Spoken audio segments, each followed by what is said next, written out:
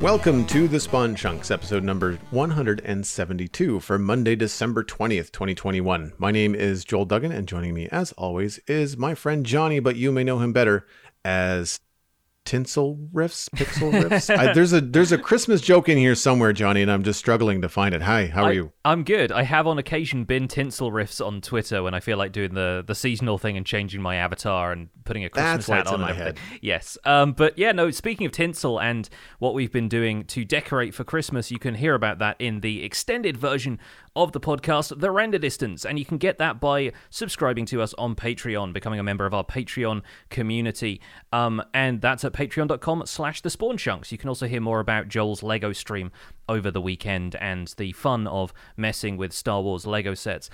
This is our last recording of the year. We will have one more episode which we've already pre-recorded, which will air next Monday, December 27th. That's going to be a Chunk Mail Dispenser episode, but as far as the news and the kind of quick login where we chat about what we've been doing in Minecraft this week, this is going to be the last one of the year. We'll be back after the holidays on January 3rd, and before we get too far away from it, we hope everyone has a lovely holiday season.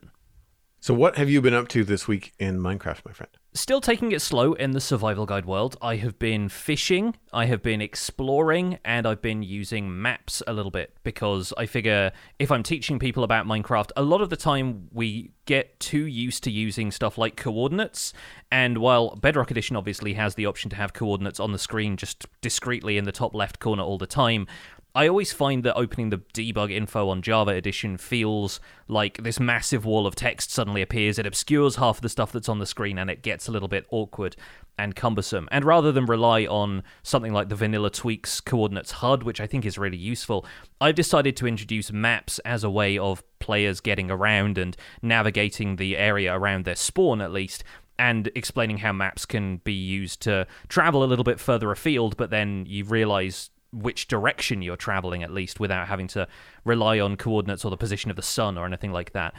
So I was mapping my area, I made a map of my spawn, and I decided to lock it so that I can do a side-by-side comparison of the area once it's more developed. So here's how it started, how it's going for my world. Which I don't have immediate plans for developing it yet. I have a couple of other little buildings I want to work on now that I'm talking about fishing. I want to make a little fishing shack and that kind of thing. So that's what I'm working on the rest of this week. But I did go and find a jungle, and I found a jungle very quickly, which I was very surprised by. We noticed it sort of in the distance of a different episode, and I decided to go and look for it to get jungle wood and talk about bamboo and pandas and everything. And it seems like there are more warm or neutral temperature biomes around me than cold biomes. So I haven't found a snow plains or a taiga or a mountain or any of that stuff yet, which is kind of a pain to me right now because I'm jonesing for some spruce wood. But I think at least it's kind of fun to explore these things as we find them. Part of the reason I wanted to do a random seed in the first place. So I found a jungle, I found a savanna nearby, still haven't located a desert. I'm still just feeling things out in the survival guide world right now. It's funny, I think it's because I just generally have really good spatial awareness in video games, and I don't get turned around in Minecraft that much. So I've thought about using maps, like as you said, to track progress and show kind of the before and after of a zone. But I've not thought to use them as especially with the new banners and things over the last few years that you can then label and have it be something that you can find again on a map. Because I've not ever found that I get lost in that way. But for people that do, because I hear it all the time in the community of people that do get turned around and are just like, where did I go? Where did I die? How do I get back to my house? I have all this stuff and I just traveled completely the wrong direction, and I think, especially for people that are new in Minecraft, then using the maps in that way is smart. Yeah. I have a community of people obviously watching the videos, and I find that a lot of people ask me, how on earth did you find your way back to this? at certain points, and like most of the time it's like, yeah, I have the coordinates of that memorized, or I navigate by landmarks a lot. So if there's a big hill on my right as I'm going that way, then I know if the big hill is on my left, I can travel back that way, and it works, right?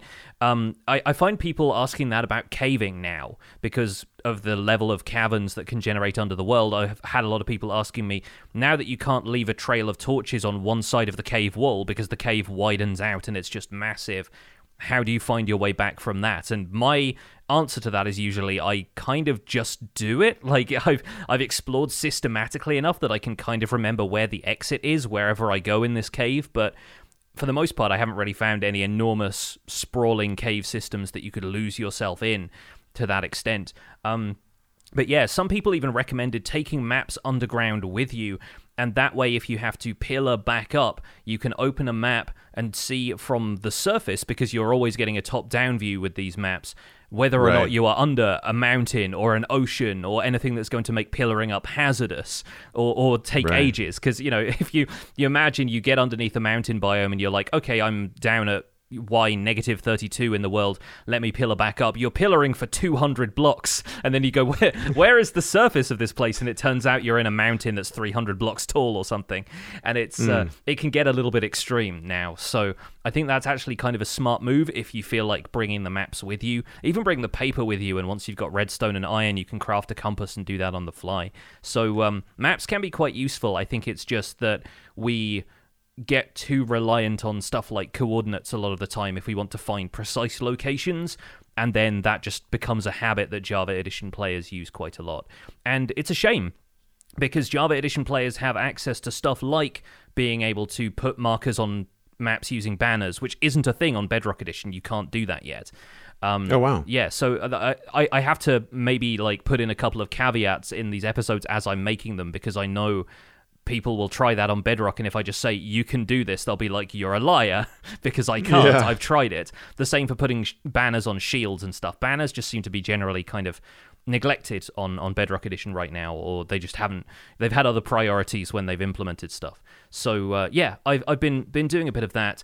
I've also been able to focus more on the Survival Guide world because I died on the Don't Die December hardcore server. A couple of people decided to do a dragon fight, and I was just logged in casually and not streaming or anything like that, and so I participated in the dragon fight, got pinned down by an Enderman, and Dragon's Breath did the rest. Yeah, I threw down a bucket of water just because I thought, okay, the Enderman will stay outside the radius of this. Dragon immediately bullseyes this water source, and I'm left with the decision: do I stay here, try and defend myself, but constantly take damage from the Dragon's Breath, or do I step outside of this thing where the Enderman's going to kill me? And yeah, eventually I just ended up succumbing to the Dragon's Breath, and I don't think I was the only casualty that day, but I was the only casualty of the dragon fight itself. So again, there are no good deaths in Minecraft. Sign me up for Season 4, and I'll be fine. But nice. Yeah, it was back to playing Minecraft bingo for me after that.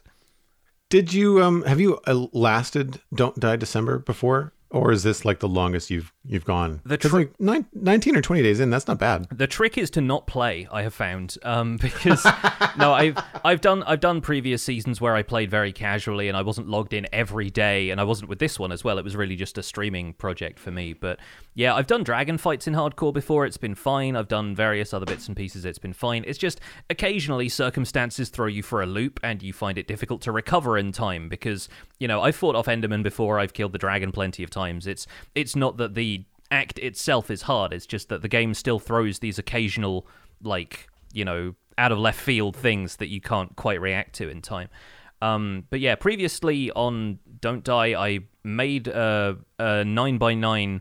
A 3x3, a 9-block netherite beacon before, because people were joking about the netherite beacon thing at the time. So, like, I've done plenty of, you know, relatively dangerous stuff on hardcore servers before. It's just this time around it wasn't for me.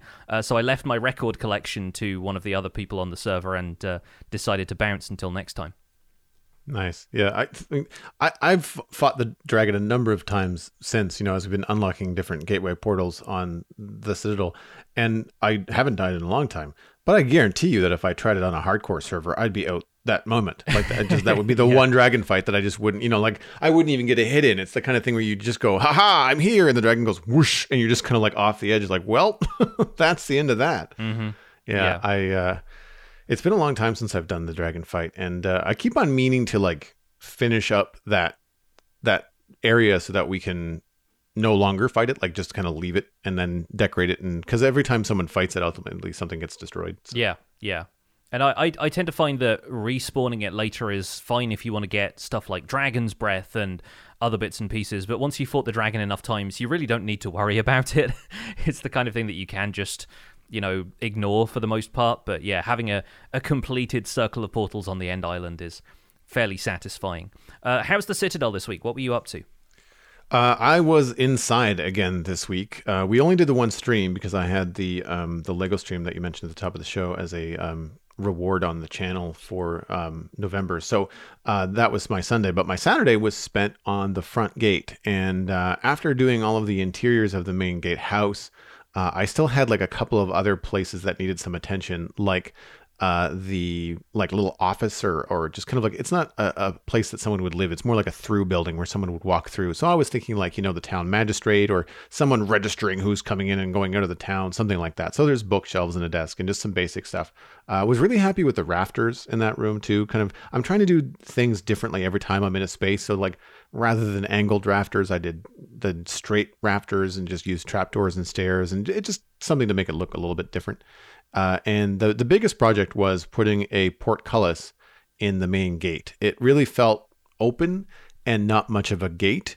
So I added both a large dark oak door and a portcullis. And the dark oak door is kind of meant to look like it could close across the space, even though it's a little bit short. But you kind of have to go with Minecraft kind of imagination there. Yeah, diagonals are always the kind of thing that you're like, if this is at a diagonal, it needs to be one block shorter, otherwise it looks kind of wonky. But if you've got something that's like open at a slight angle, it's going to look sort of squashed. Like perspective is one of the things you got to play around with that stuff.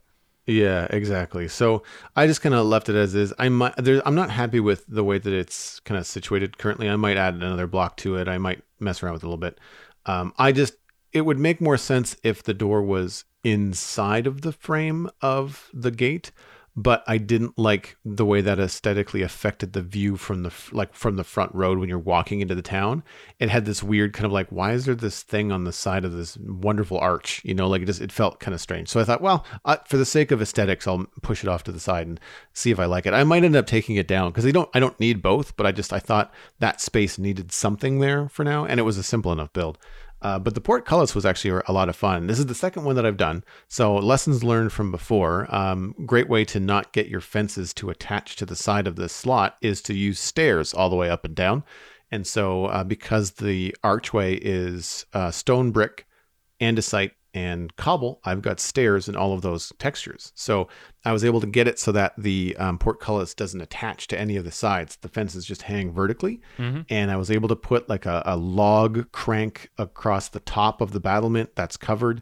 And fun part here, which was a fun detail to discover and kind of like wing on stream, is that I put a chain that goes down from that winch down to the area where the murder holes are on the side of the gate. And I attached it to a barrel with a lever. So it looks like, someone could rush in there and smack that lever and like the whole thing would just like wince around and like the gate would come crashing down and block off the door. It's a lot of imagination, but it looks like it could work. Yeah. And so that was a lot of fun. That's one of the things I love about the villager workstation blocks is that so many of them look like they could be mechanical components for other things. Like people use barrels for all kinds of cool stuff, grindstones for all kinds of cool stuff. I think a lot of them fit into this medieval mechanism aesthetic while they don't actually have any proper functionality. It's not like something from Create Mod where it actually winds up a chain or something like that. I think there's some very fun stuff you can do with implying that those things have a sense of movement to them. Yeah, I agree. And so that's basically what I did. I mean, it helps that my nether brick fence has a black nether brick texture. So there's a few things there with some custom textures that help out. But yeah, it really does go a long way. And I love chains for this kind of thing. Like I only used 4 I didn't need a lot of them. Sorry, not four, like four to hang the gate, but then another long chain. But like the fact that the chain is in the game now just allows you to do so much more believable stuff like this, because you're not, otherwise you'd be using a fence post and you'd be trying to make sure the fence post doesn't connect to the wall, and like it'd be very tricky to do this another way. Yeah, definitely. I need to start using chains and lanterns and stuff a little bit more now that I've got a little bit more iron in the survival guide world. Now that I've managed to do a couple of successful caving trips, I think it's going to be fun to start decorating with some of those and just mess around with them a little bit, knowing that we're probably going to have access to a whole bunch more iron later on, especially if I find one of those huge veins. Did I mention, I can't remember if I told you, I found one of the copper huge veins in the survival guide world, which I'm probably going to go and mine out at some stage, if not this week, then next week, now that I've got fortune and everything. But yeah, I'm looking for the iron ones still, so I can do them both in one episode, but it should be a lot more iron than I really need at this stage in the game. So I'm weighing up whether I want to go looking for those right away, or if I should maybe stick around and find some other uses for iron first before we just stockpile a whole bunch of it.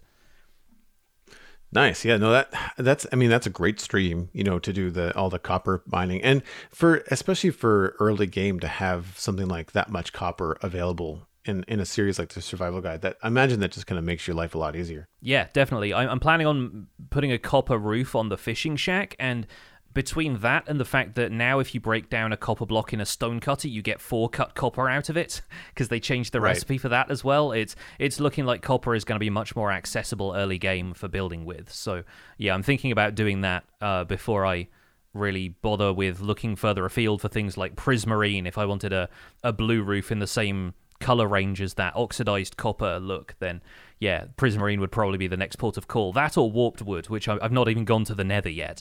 So yeah, we'll see how it goes, but I think copper is going to be my first port of call. Moving on into the news this week, Minecraft Bedrock Edition Beta 1.18.10.24 is out, and frogs and tadpoles are in with the Wild Update experimental features. Frogs will spawn in swamp biomes. They can croak, jump, swim, and walk on land. They can eat small slimes, causing a slime ball to drop. Frogs can be tempted to breed using seagrass, but this is just a placeholder for now. Frogs lay eggs after mating. When frog eggs hatch, they spawn tadpoles. Tadpoles can swim in water, jump around, quote unquote, like fish when on land, and will eventually die. Tadpoles that grow up will turn into a frog, and tadpoles grow into a different type of frog based on the biome they are born in. Tadpoles can be caught in a bucket. Other gameplay tweaks and bug fixes include that the globe banner pattern has been added back to the game. Players no longer gain particle effects when obtaining bad omen from pillager captains. Sleeping in a bed will once again trigger the fade to black screen. The camera now interpolates its position again when the player sneaks. Villagers now make a quote-unquote no sound when attempting to make a trade that they are out of stock.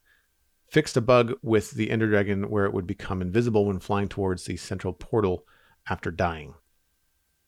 Minecraft celebrates passing 1 trillion views on YouTube. We'll have links to various YouTube videos and other articles in the show notes.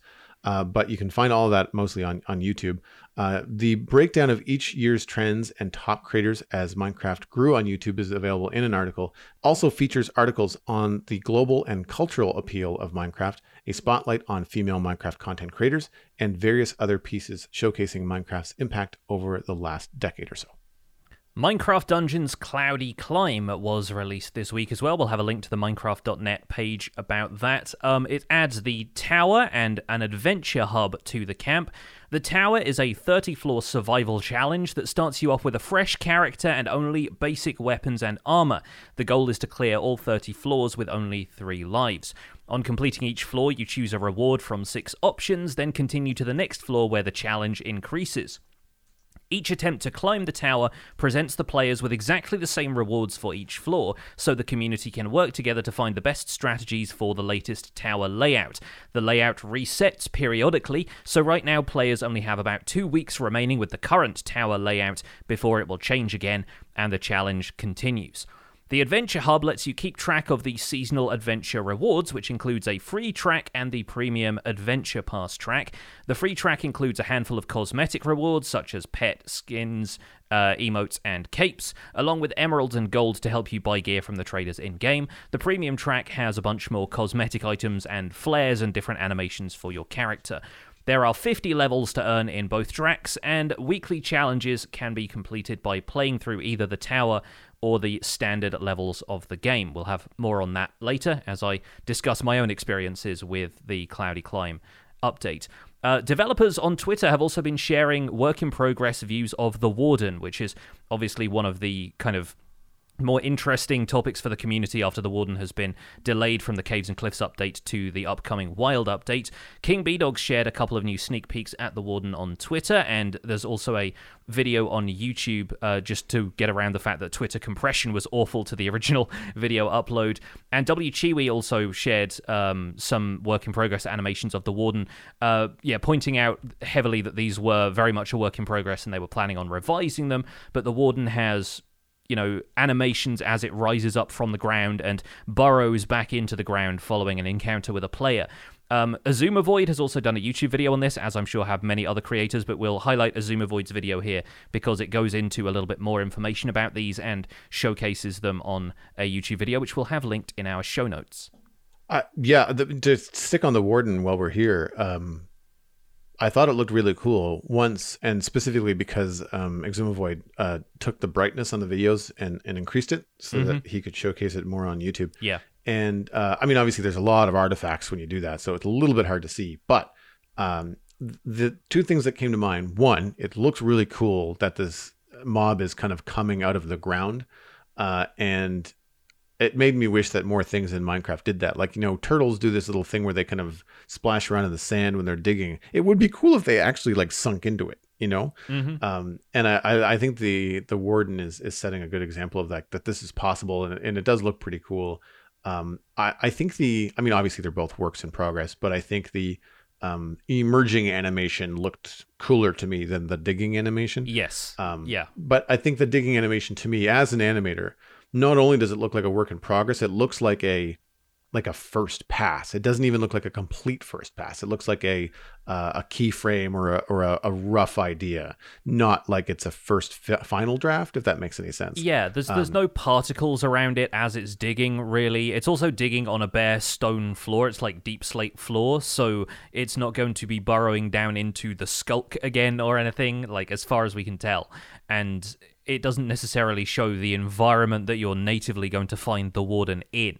So there's a lot of theatrical stuff that can be added into it that I think is not present in this version at all. But it's very interesting just to understand that that's how the Warden exists. Its behavior is to emerge from the ground and then dig back into the ground once it's done with whatever it's doing.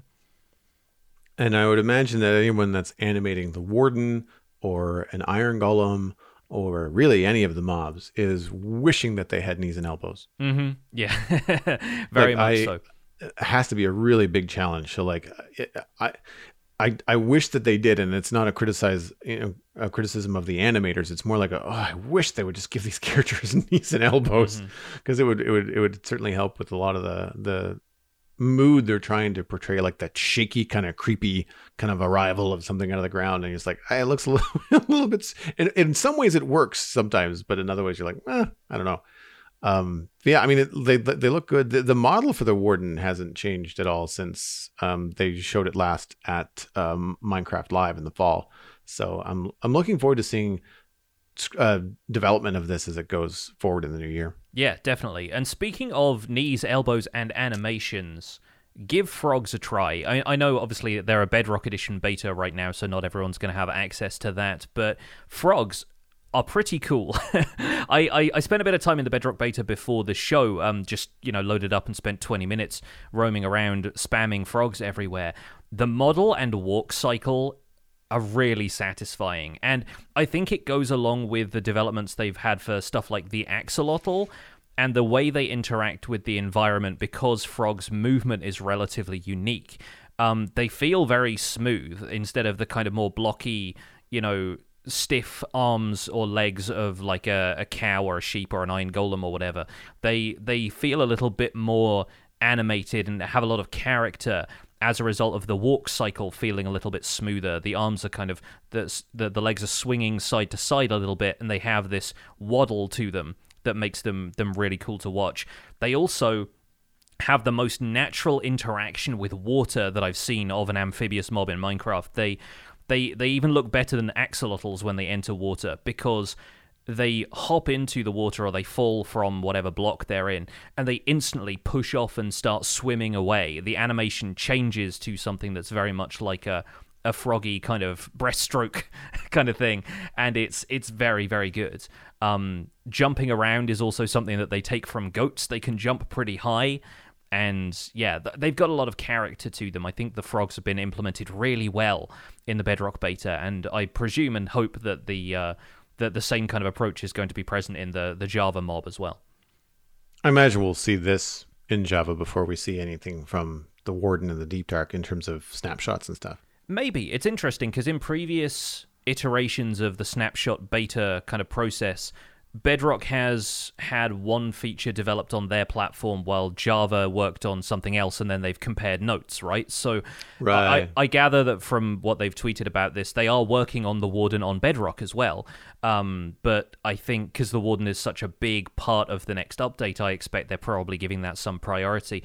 But I do wonder if we're going to see frogs arriving on Java Edition relatively late, and they're going to do more work on the biome side of things, the mangrove trees and stuff, and that's going to appear in snapshots for Java Edition before it appears in Bedrock, and vice versa.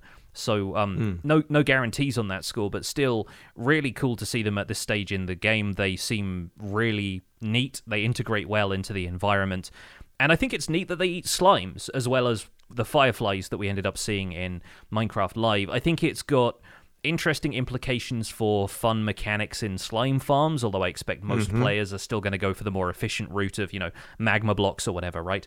And I think it's just nice to see them interacting with the stuff that is freely available in their ecosystem, because that's in the same way that, piglins will hunt hoglins occasionally and stuff. You expect them to try and find food or whatever they get out of hunting these things down from the environment around them. And so slimes spawning in swamps, it's going to be a neat thing to have frogs occasionally go after and pick off the smaller ones. Having them use those giant tongues to eat the slime is very satisfying in a Yoshi eating something kind of way. Yeah, no, that's exactly, you took the words out of my mouth. It reminds me of Yoshi. Is there a decent sound effect when that happens? Is there a squish? I was playing without my headphones on, so unfortunately I didn't get to test those out. But I will probably spend a little bit more time muddling around in the Bedrock beta, because it's fun to see these things before they happen. But now that I'm so stuck into 1.18, I don't really want to touch on the upcoming 1.19 features too early. I don't want to get super stuck into the wild update where I'm trying to keep myself focused in 1.18, so I'm not going to spend too much time with it. The egg and tadpole mechanics of frogs also seem pretty natural. They strike me as a combination of axolotls, turtles, and a couple of other things. The way turtles will go to find a beach to lay their eggs, frogs do the opposite, right? They breed on land, or they can breed in the water, I guess, but then they go to the water to lay their eggs. And the eggs are like a lily pad kind of style thing. They're placed on the surface of the block, and you can only, you can stand around and watch them hatch, or you can go away and then a tadpole will appear a little bit later. But you only find the eggs on the surface of the water in those swamp biomes. And it's kind of weird that life cycle has to be initiated by the player, but I suppose that's true of everything in Minecraft. But they almost seem like the kind of thing, they've got so much life of their own that you'd expect to see them, generating, spawning stuff on their own. Maybe less practical for the game itself, but when a feature is realistic enough that you think, why aren't these frogs just leaving frog spawn everywhere? Then it kind of it shows that they're on the right lines, at least, with how natural they feel in the world. Yeah, that's cool. But I would imagine from a technical perspective, you'd end up with a swamp, if it was always loaded, just full of frogs. Yeah, totally. Causing all kinds of lag, yeah. Yes. The slime thing is new, because they didn't announce that at Minecraft Live. That I didn't remember that from before, and I'm glad that they've got that in there.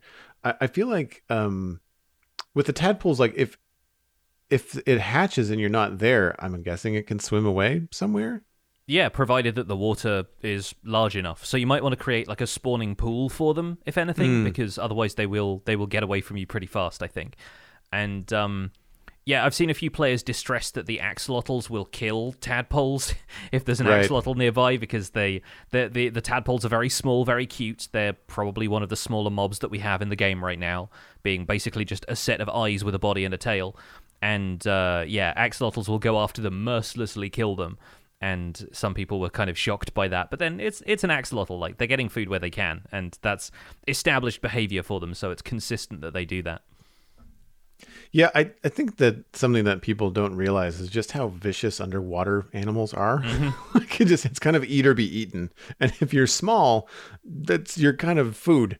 Yeah. So that's kind of how that rolls. That's why there's so many tadpoles, right? Yes, yeah, exactly. Like it's strength, safety in numbers is really what it is. And anyone wants to rewatch the beginning of Finding Nemo to get a look at what you can expect from the axolotl tadpole interaction.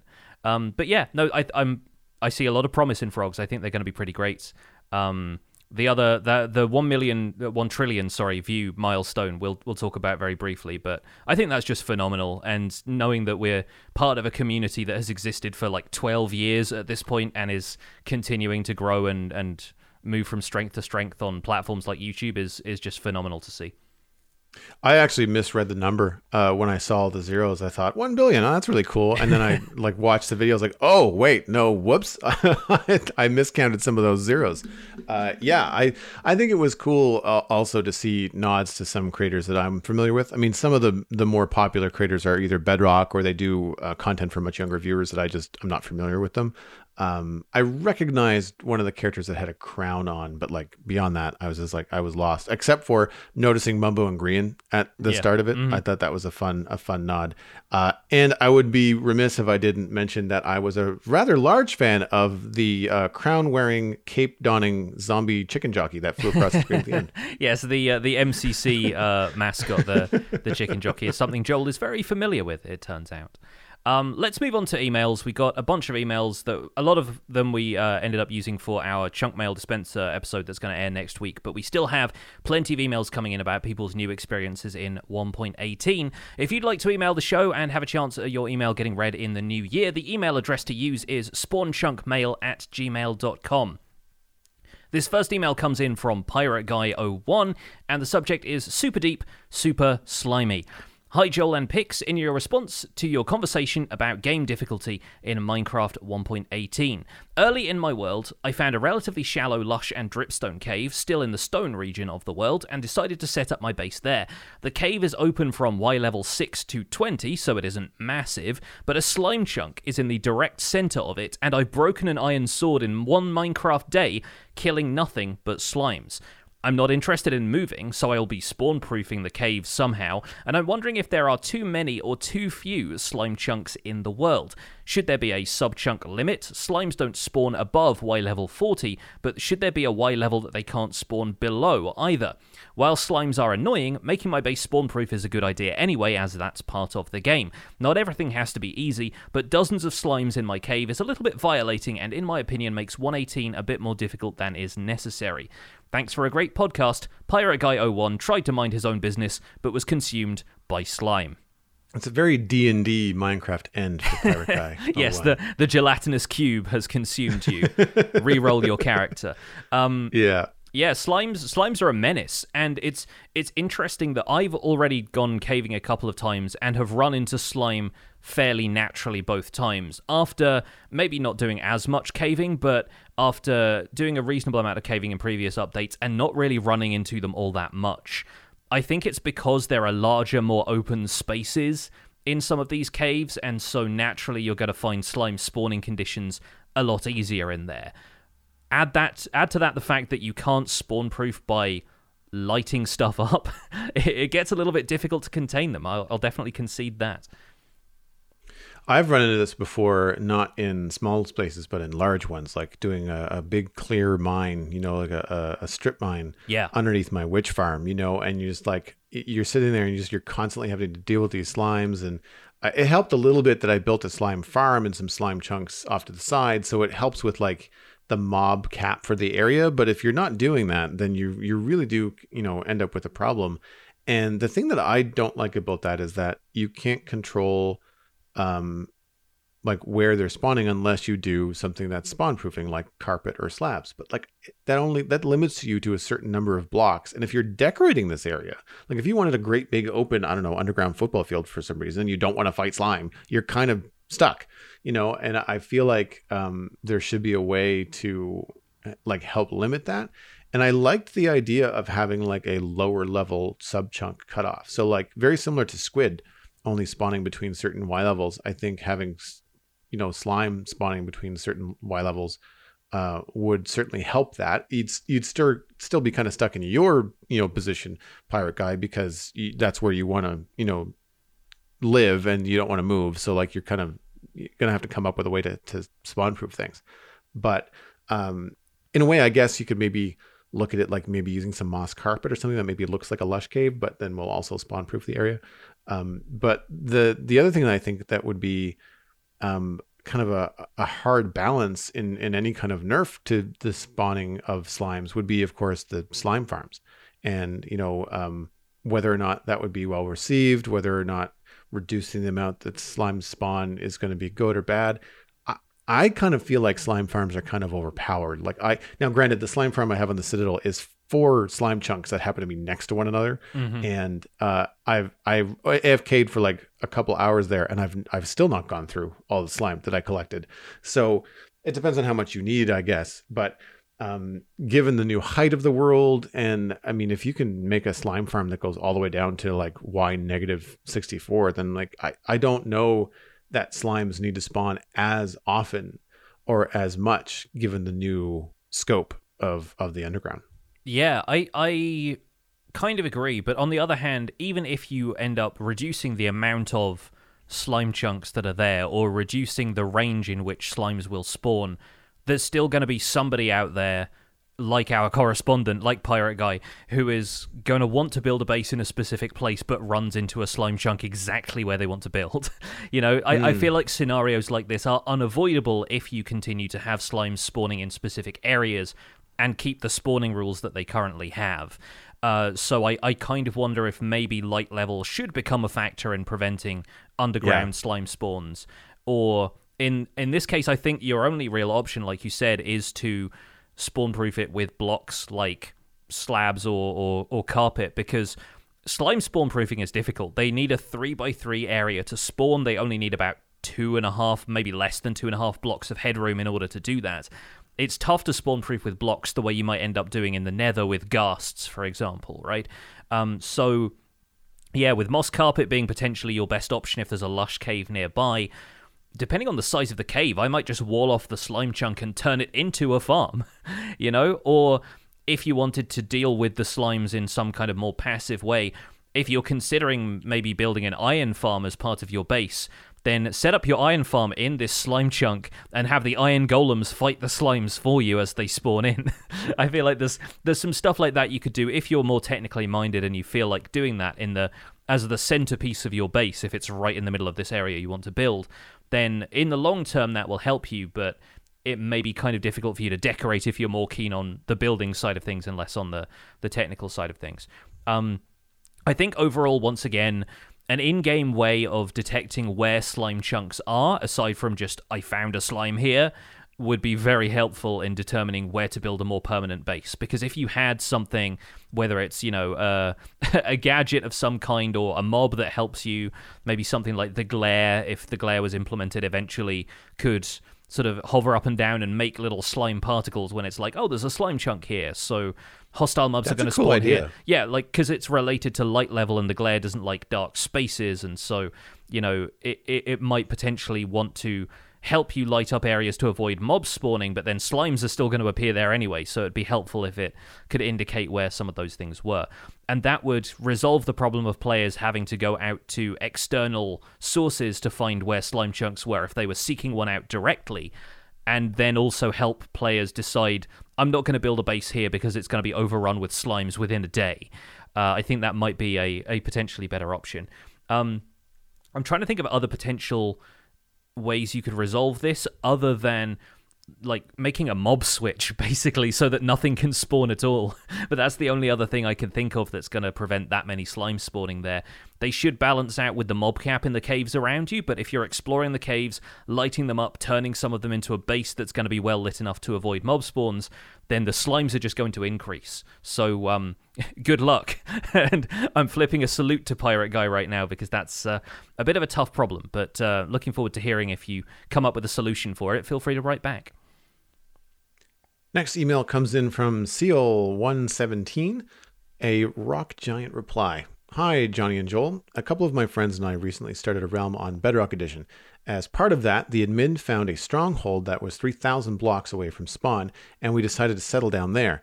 To combat the difficulties of a giant swim over 3 ocean monuments, we all agreed to set the realm to peaceful for the first week or so. Peaceful was something I hadn't really tried before, and it was quite refreshing. I could enjoy the early game resource gathering without the struggle of starving to death every 10 minutes. I'd very much recommend doing this for any players who feel getting set up is more of a challenge than it should be.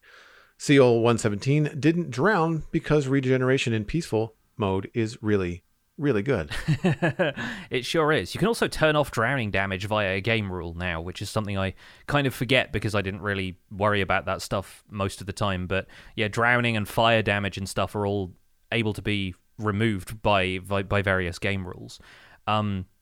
Yeah, I think we often forget that difficulty settings can be dynamic like that as well. It's maybe different on realms and servers and so forth, but on a single player world especially, unless you lock the difficulty or you're playing in a hardcore world where it's locked by default, you can change the difficulty to peaceful, to hard, to easy, to whatever you want, depending on how interested you are in maintaining your experience. And if you're finding it frustrating, or like this, you have to travel a long way over several ocean monuments to reach the point you've chosen for your base, then I think it makes a lot of sense to be able to play on peaceful for a while. It's a great option for people that find it too difficult or are just finding it struggling to and getting frustrated with your first days of Minecraft to stay alive. Like, that's not fun. You know, like if you're just trying to get to a different place, or you're trying to achieve a certain level, or if it's like, you know, like a lot of us, if you've been playing for a while, it's like the 5th, 6th, 10th time that you've done the early game and you're just like, I've done it on hard. I can do it. I just don't feel like doing it again. Mm-hmm. Then I think I feel like our conversation about difficulty in the last episode was, we didn't cover the fact that you can switch it at certain points, you know, like you can, with hardcore, you just have the one mode, right? And it's a one off on setting. And once you die, you're done. But I think it's worth remembering that you have access to all this kind of stuff, especially if you are or have the ear of the server admin, and these settings can fluctuate. Because like when I load up the new server, when I switched hosting providers, the very first thing I did was turn off pillager raids and turn off fire tick. Mm-hmm. I didn't even think about it. I was just like, this is just a quality of life decision. But it makes the game easier, we'll say easier, giant air quotes, for us as content creators and for people that just want to do more building in Minecraft than really slashing and hacking at mobs all the time. And we've had the discussion about removing creeper griefing from, you know, turning that off as well. But ultimately, we decided to just leave it in the game. And because we didn't want it to be too easy or didn't want it to feel too passive. So it's best to have those discussions with, especially if you're dealing with a server, you know, with everybody, make sure everybody's on the same page. Yeah. I like the idea of doing more stuff in peaceful at some stage, and the Don't Die server has considered doing a peaceful month instead of being a hardcore month, because that brings its own set of challenges, right? You don't have any hostile mobs to provide things like gunpowder, so, you know, there's less access to TNT. You find gunpowder in a couple of loot chests, but that's your best shot at getting stuff like fireworks. And yeah, it has some implications for late game stuff that you have interesting workarounds for, and maybe you decide to play the game a little bit differently. So it brings its own set of challenges, and it's also hilarious if you still end up dying, because you can die from things like fall damage. But I think it's kind of a fun way to play the game that people don't always tend to appreciate, because more often than not, they are concerned with the default way of playing the game, like the fact that hostile mobs can spawn is part of the experience for them, which is fine. But like Joel said, it's all about what you're having fun with. You don't need to play this the Dark Souls way if you're constantly dying over and over again. That's not necessarily like an integral part of the experience for Minecraft. It's about having a sandbox and doing what you want in it. So I see no harm in using Peaceful, and I think Peaceful can be a whole different way to play the game if you're up for that. So yeah, definitely kudos to the admins for making that decision, and it seems like the players are pretty happy with it too. This might be a dumb question, but like, what does the Nether look like on peaceful mode? Very, very empty. For I just would say, like, yeah. I think piglins will still spawn because they have passive behavior. They just won't get aggressive towards you if you're not wearing gold. So you can still set up bartering farms with piglins. You can still do a couple of other bits and pieces. There's just fewer of the hostile mobs. You get a lot of striders. You get a lot of piglins. And I think maybe even the zombie piglins, they just don't do anything because most of the time they're neutral, right? Right. So I would presume that most of that is the same, but there's no ghasts, there's nothing that will just instantly attack you, no wither skeletons and so forth. So yeah, no beacons. A little bit emptier, but now that the Nether has a little bit more stuff in it in terms of biomes and resources as of 1.16, a little bit more fun to explore just for the sake of exploring and the merits of that. Yeah. No, that would be really cool. Moving on to the roundtable discussion this month, I'll start because I think my subject is going to be a little bit on the short side, but it's something that was on my mind this weekend after working so heavily with the fences and trying to get everything set up for the portcullis in the main gate for Westhill. And I want to put forth the idea of fences, walls, iron bars, glass panes, any kind of block that I would consider, I call them sub blocks. They're technically a block in the game, but their geometry is less than the 1 by 1 meter. And those all have the ability to connect to things when they're next to something, even if you don't want them to. And I would love for the ability to control a little bit more how they connect and if they connect. It was something that kind of popped in my brain because I'm also using the tables and chairs data pack from ChuckChuck. And one of the functions of that pack is that you put a table down with 4 legs, and then you use the furniture hammer that comes with the pack, and you right click on that table and it switches from having 4 legs, 2 legs, 1 leg, no legs. And so by doing so, you can connect it to other tables. You can create large tables, small tables, desks, all that kind of stuff, just from this one item, a table. And so I was thinking about these fences and me having to like restructure the entire inside of this archway to be all stair blocks. And it looks okay from the outside. If you look up, it looks a little bit strange. But it functions. It looks the way that I want it to. But it would be a lot easier if I could just right click the fence gate or the fence post and have it either connect to one of the 4 cardinal directions or not at all. And I think that would be very, very cool in a lot of builds to be able to have these columns of things going down 1 by 1 holes. You could have use it for items, for aligning things in redstone contraptions.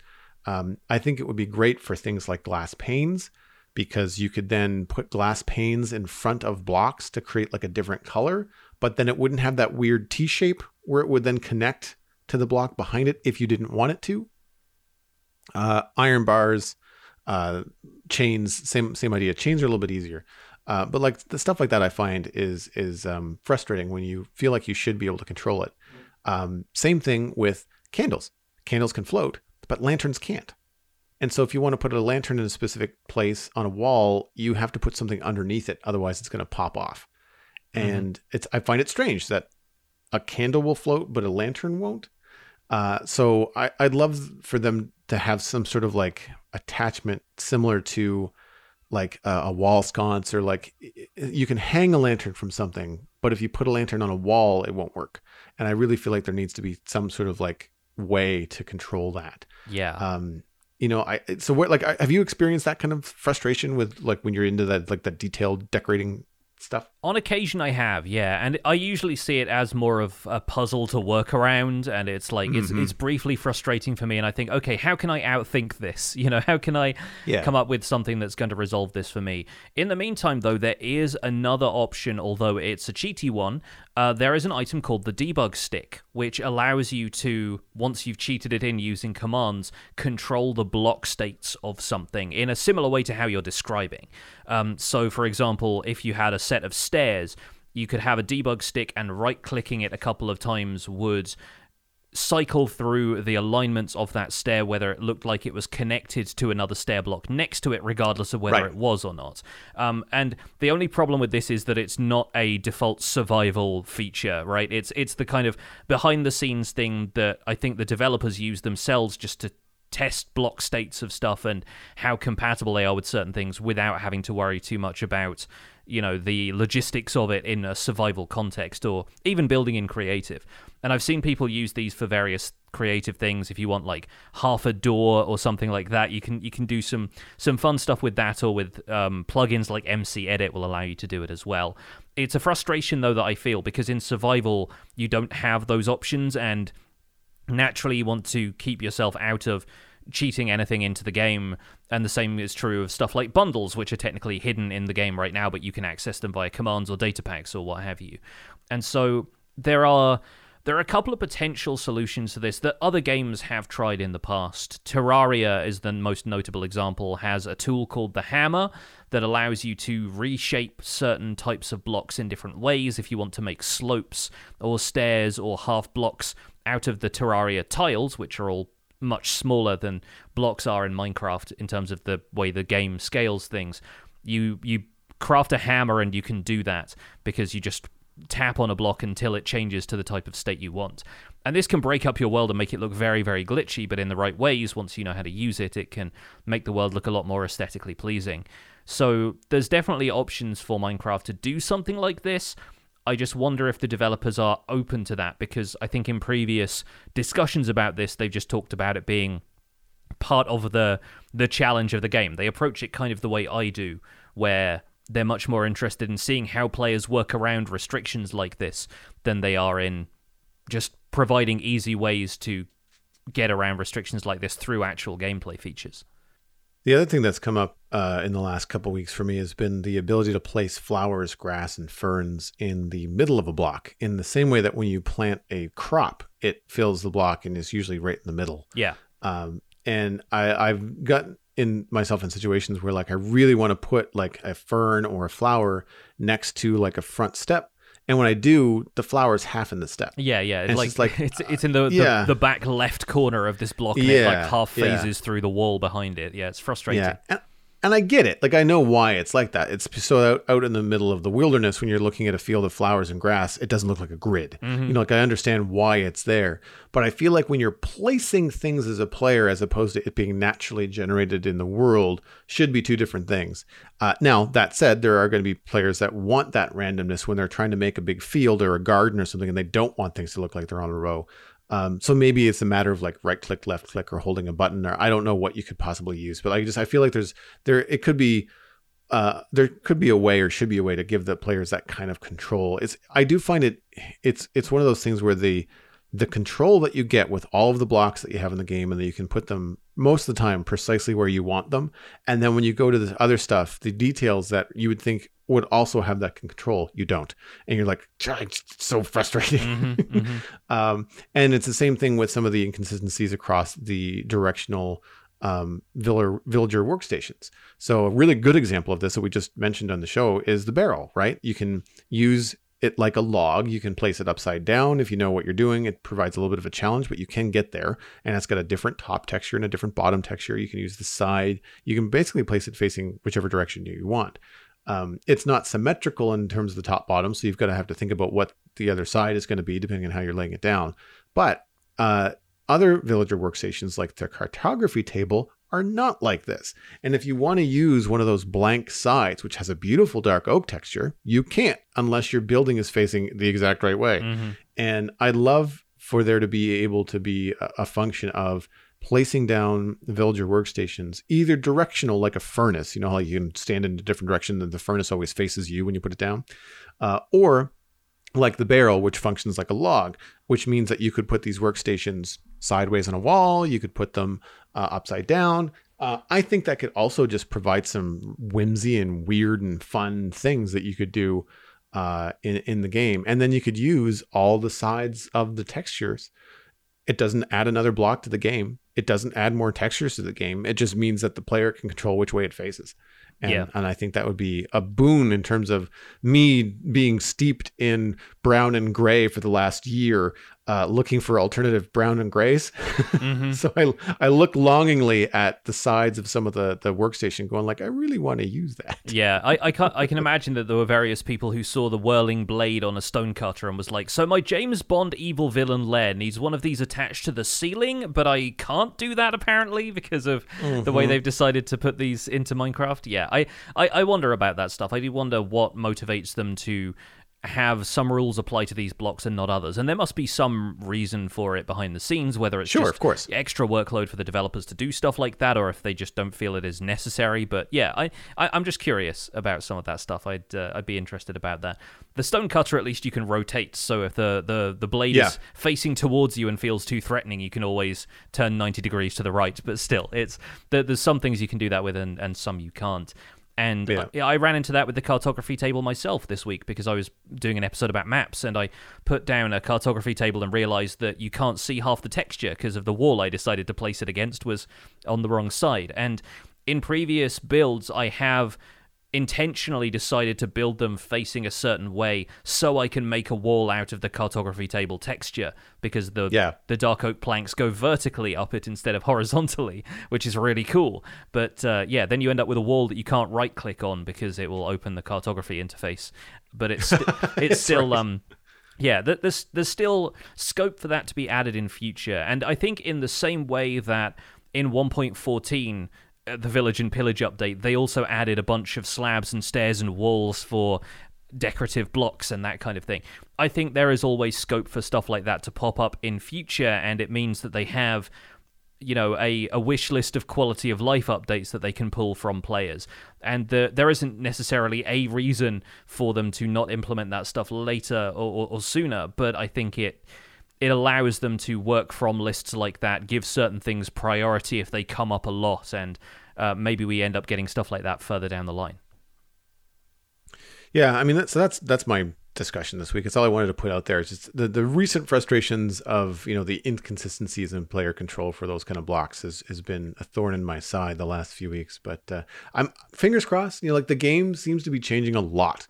And especially in the last year or so. And I'm just kind of wondering, now that the big sweeping changes for 118 are kind of done, whether the intention can be then focused down on some of the smaller things that could change in the future. Yeah, definitely interesting to see as the landscape changes. So I've been playing a bit of Minecraft Dungeons, as I mentioned earlier in the show, and so I thought for this week's roundtable I could bring a little bit of my experience of the latest update, Cloudy Climb, and I've tried my best not to call it a DLC, because it's not. This is a completely free update, as opposed to the previous ones, which you had to either purchase it individually or buy in a kind of a set of the DLC, the kind of DLC pass previously.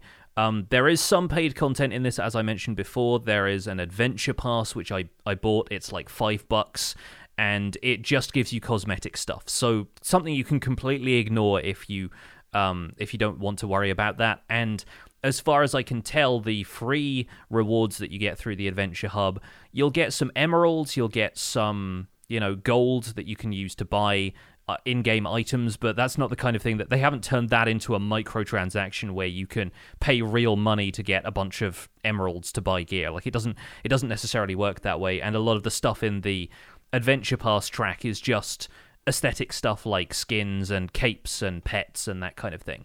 Some of the pets are naturally at this point going to be Minecraft creatures that don't exist. Like the first one I think was a raven, and I went, ravens aren't a thing, and it's effectively a retextured version of a parrot or something like that, but it's kind of neat that they've got stuff like that in there.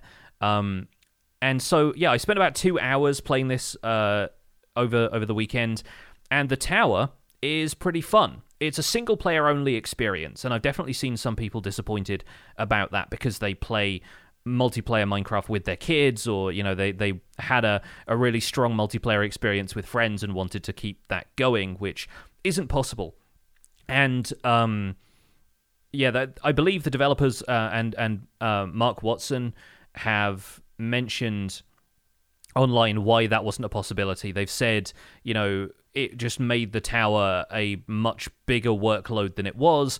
Difficulty has to scale dynamically based on how many players are in one area, and you have to think about UI, and the UI for the tower is actually a little bit different, which I'll get into in a moment. But yeah, there's just enough changes in this update that it meant it just wasn't possible to add multiplayer on top of all of the new stuff that they're putting in, which I understand, and I'm hoping that they can bring multiplayer to it in future for the people who are very keen on dungeons being that experience, because I can definitely imagine if you've been playing it multiplayer this entire time, them adding a free update seems like a really cool thing until you realize that most of the stuff isn't going to be accessible to you that way.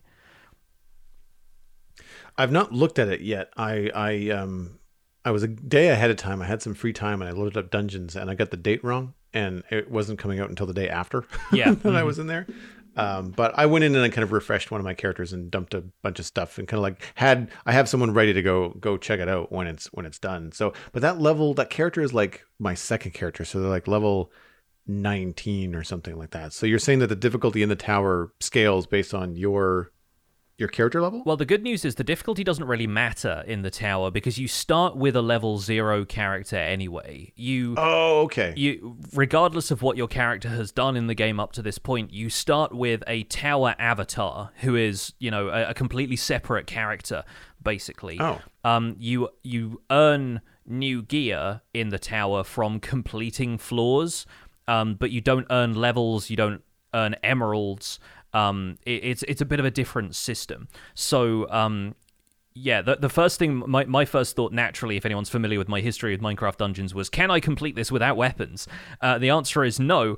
Unequivocally no. You can't even unequip or sell your basic gear because you don't really have an inventory in the tower. Instead, every time you complete a floor, you get thrown to a screen that shows you your current gear and gives you 5 options for new equipment and a 6th option, which is you get a bonus enchantment points to enchant the stuff that you've already got.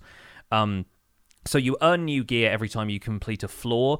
Enemies don't drop equipment. They drop consumables like TNT or food or potions, but they won't drop like a new glaive for you to use, for example. And so your loadout only changes from floor to floor, and anything you swap out of your loadout, you lose the thing that you've just given away. You get your enchantment points back, but that's it. So, long story short, no Barefist Steve for the tower. And I found it a little bit weird getting to grips with the UI because it's a little bit different from playing the regular game. I also had a small moment of confusion because I play with an Xbox controller, and when you're choosing a reward, you can't check your current equipment. It doesn't let you scroll over to the sword or the armor and the bow that you've already got equipped. So I wasn't sure what the different power levels were going to be and what was going to look good, and so I started clicking around with the mouse where I can move over to my armor and take a look at it, and then I hit a button on my Xbox controller, which was probably the back button, and I just went straight into the next level of the tower without choosing a reward.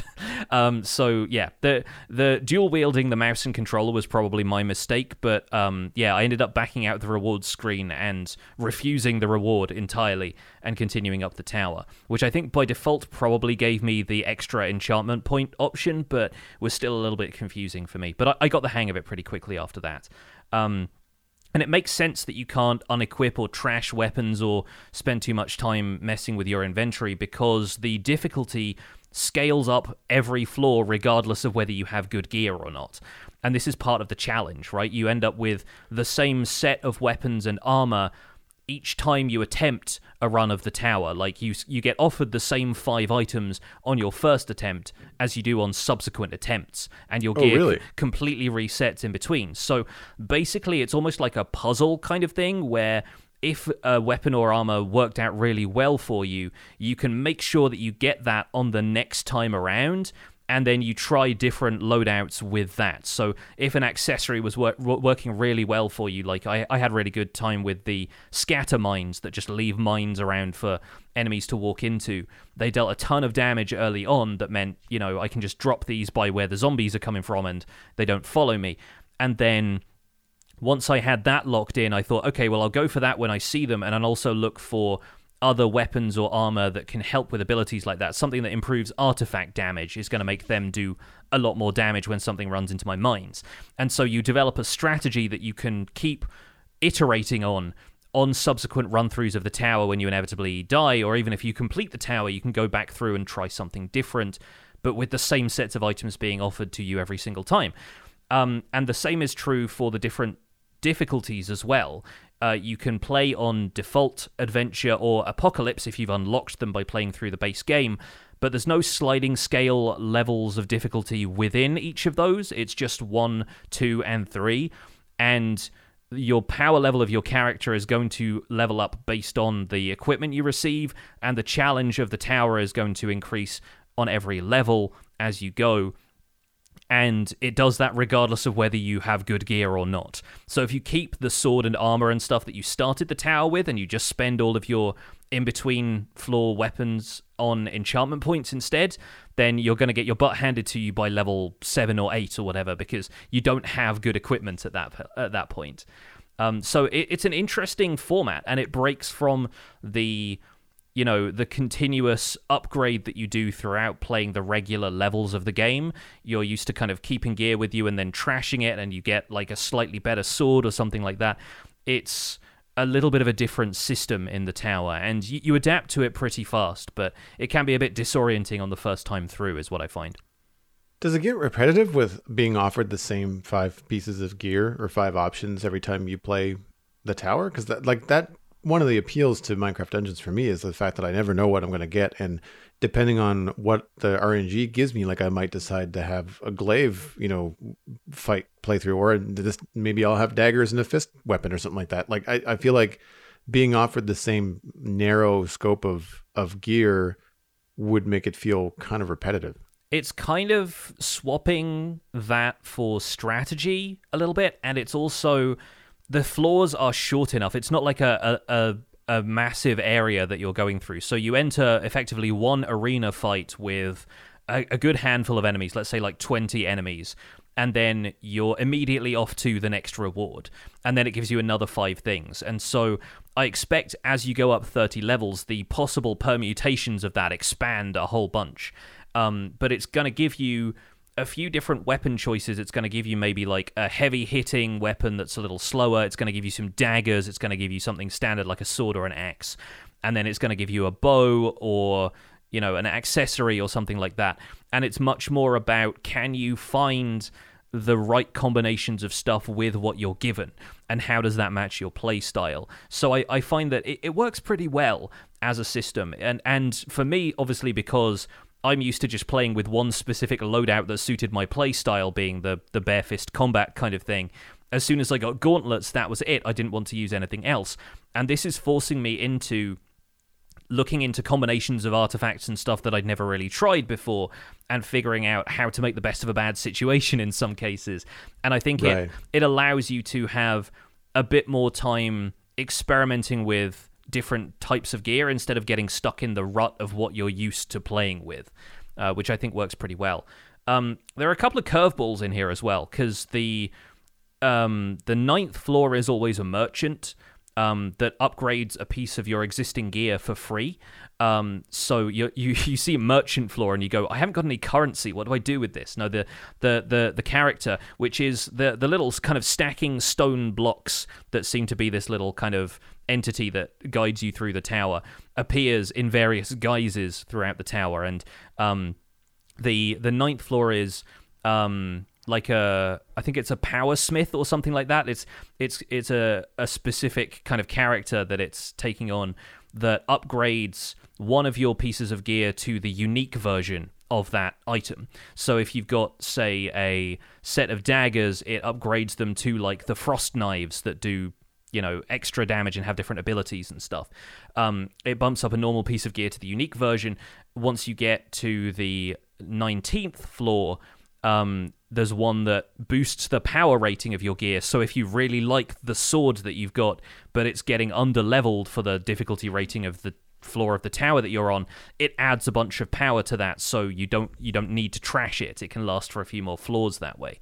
And then every 10th floor is a boss. So I got the Corrupted Cauldron first, and then the second boss was Nameless One from the Desert Temple level. And there's different aspects to those fights when you're fighting them in a different environment, because the boss arenas in the main story have a different layout and have pillars that you can hide behind and catch your breath and stuff, whereas these bosses are presented to you in a more flat environment inside the tower. So there's potentially different strategies that you can get thrown into there. And there are a couple of tough enemies it throws at you on the regular combat levels of the tower. I think a lot of people found when they got to level 22 of the tower this time, the Royal Guards from High Block Hall come out, and they are absolutely lethal. They're relentless. They follow you around. They've got shields. They've got maces. They knock you back. They're just tough to deal with. And if you don't have the right loadout at that point, you get flattened pretty quickly. So then you build for them as you go back through the tower the second time, and you're kind of thinking ahead to whatever the last thing was that beat you down and thinking, okay, do I have a counter strategy for that? So there's some more dynamic ways of playing in here. And yeah, for me, I think it was just fun being able to mess around with some of the weapons and armor that I'd completely disregarded before because they didn't suit the style of how I like to play. How does the gameplay loop compare to something like Hades? It's relatively similar, but I think the change here is that the tower is always the same, whereas with something like Hades, you're always getting something different on every run. And so with Hades, you can't really develop a strategy for a specific thing until you know what the game throws at you and you know how to manipulate that. And in Hades, obviously, you're choosing from up to 6 different weapons by the time you've unlocked them all, and then you start to figure out what the different boons are from the different Olympian gods that you're looking for in order to really superpower that particular weapon. Whereas with Dungeons and the Tower, you're kind of thinking ahead to, I know these enemies are going to show up. What can I pick from these available options which is going to be a good counter to those? These things hit me really fast and hard. How can I get a ranged weapon that's going to keep them at bay? And what artifacts can I grab on the way that's going to do that? So it's much more like, you know, you're playing a game of chess, but you're starting with 3 pieces. So you know you're going to lose. But then the next time around, you know how to get more pieces. And so it kind of, right. it becomes more of a strategic exercise. But then, of course, that's not the entire game. So if you tire of that, you can go back to some of the other aspects of the game and play through older levels. And all of that is going to contribute to the rewards you get from the Adventure Pass. So while completing the tower is the thing that gets you the most points towards earning those rewards for this seasonal adventure, it's not the only way you can do it. And Mark Watson shared a really helpful list of stuff that progresses your Adventure Pass on Twitter. So completing the tower is the thing that gives you like a ton of points. But then there are also weekly challenges that it throws at you from the Adventure Pass, which are all fairly basic things that you just have to do a bunch of. Like, for example, drink 600 potions. So naturally, if you're the kind of person who spams potions every 30 seconds once they refresh, then you're going to get that one relatively quickly. Or if you're spending a lot of time grinding through levels where you need to heal quite often, then that can be useful to you. But it can also shake up some people's gameplay if they're used to healing through artifacts or enchantments like Radiance that means you always heal when you're attacking stuff.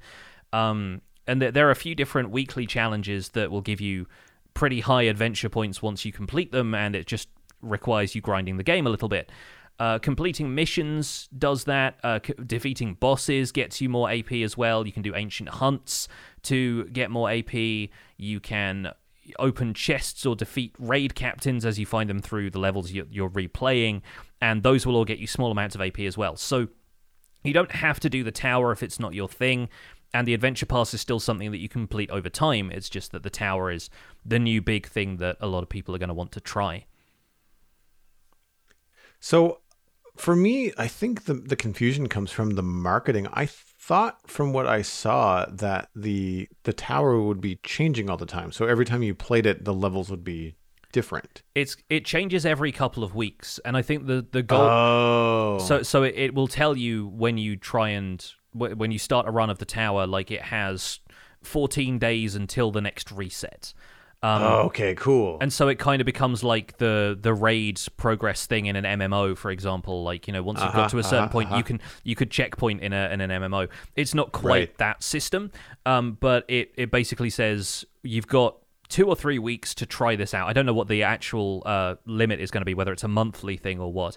But I think the next one is going to be basically right at the start of January, and then the tower levels are going to reset, the challenges are going to be on different floors, you'll get different items, and in the meantime, the challenge is more like you either figure this out on your own, or you look up advice from other people with the community. You talk to your friends who are playing Minecraft Dungeons. You say, how do I get past this one enemy? He stomps me every time. And they say, okay, once you get to floor 3 and you've completed that, take the daggers because they're faster and they'll help you get through this, this, and this.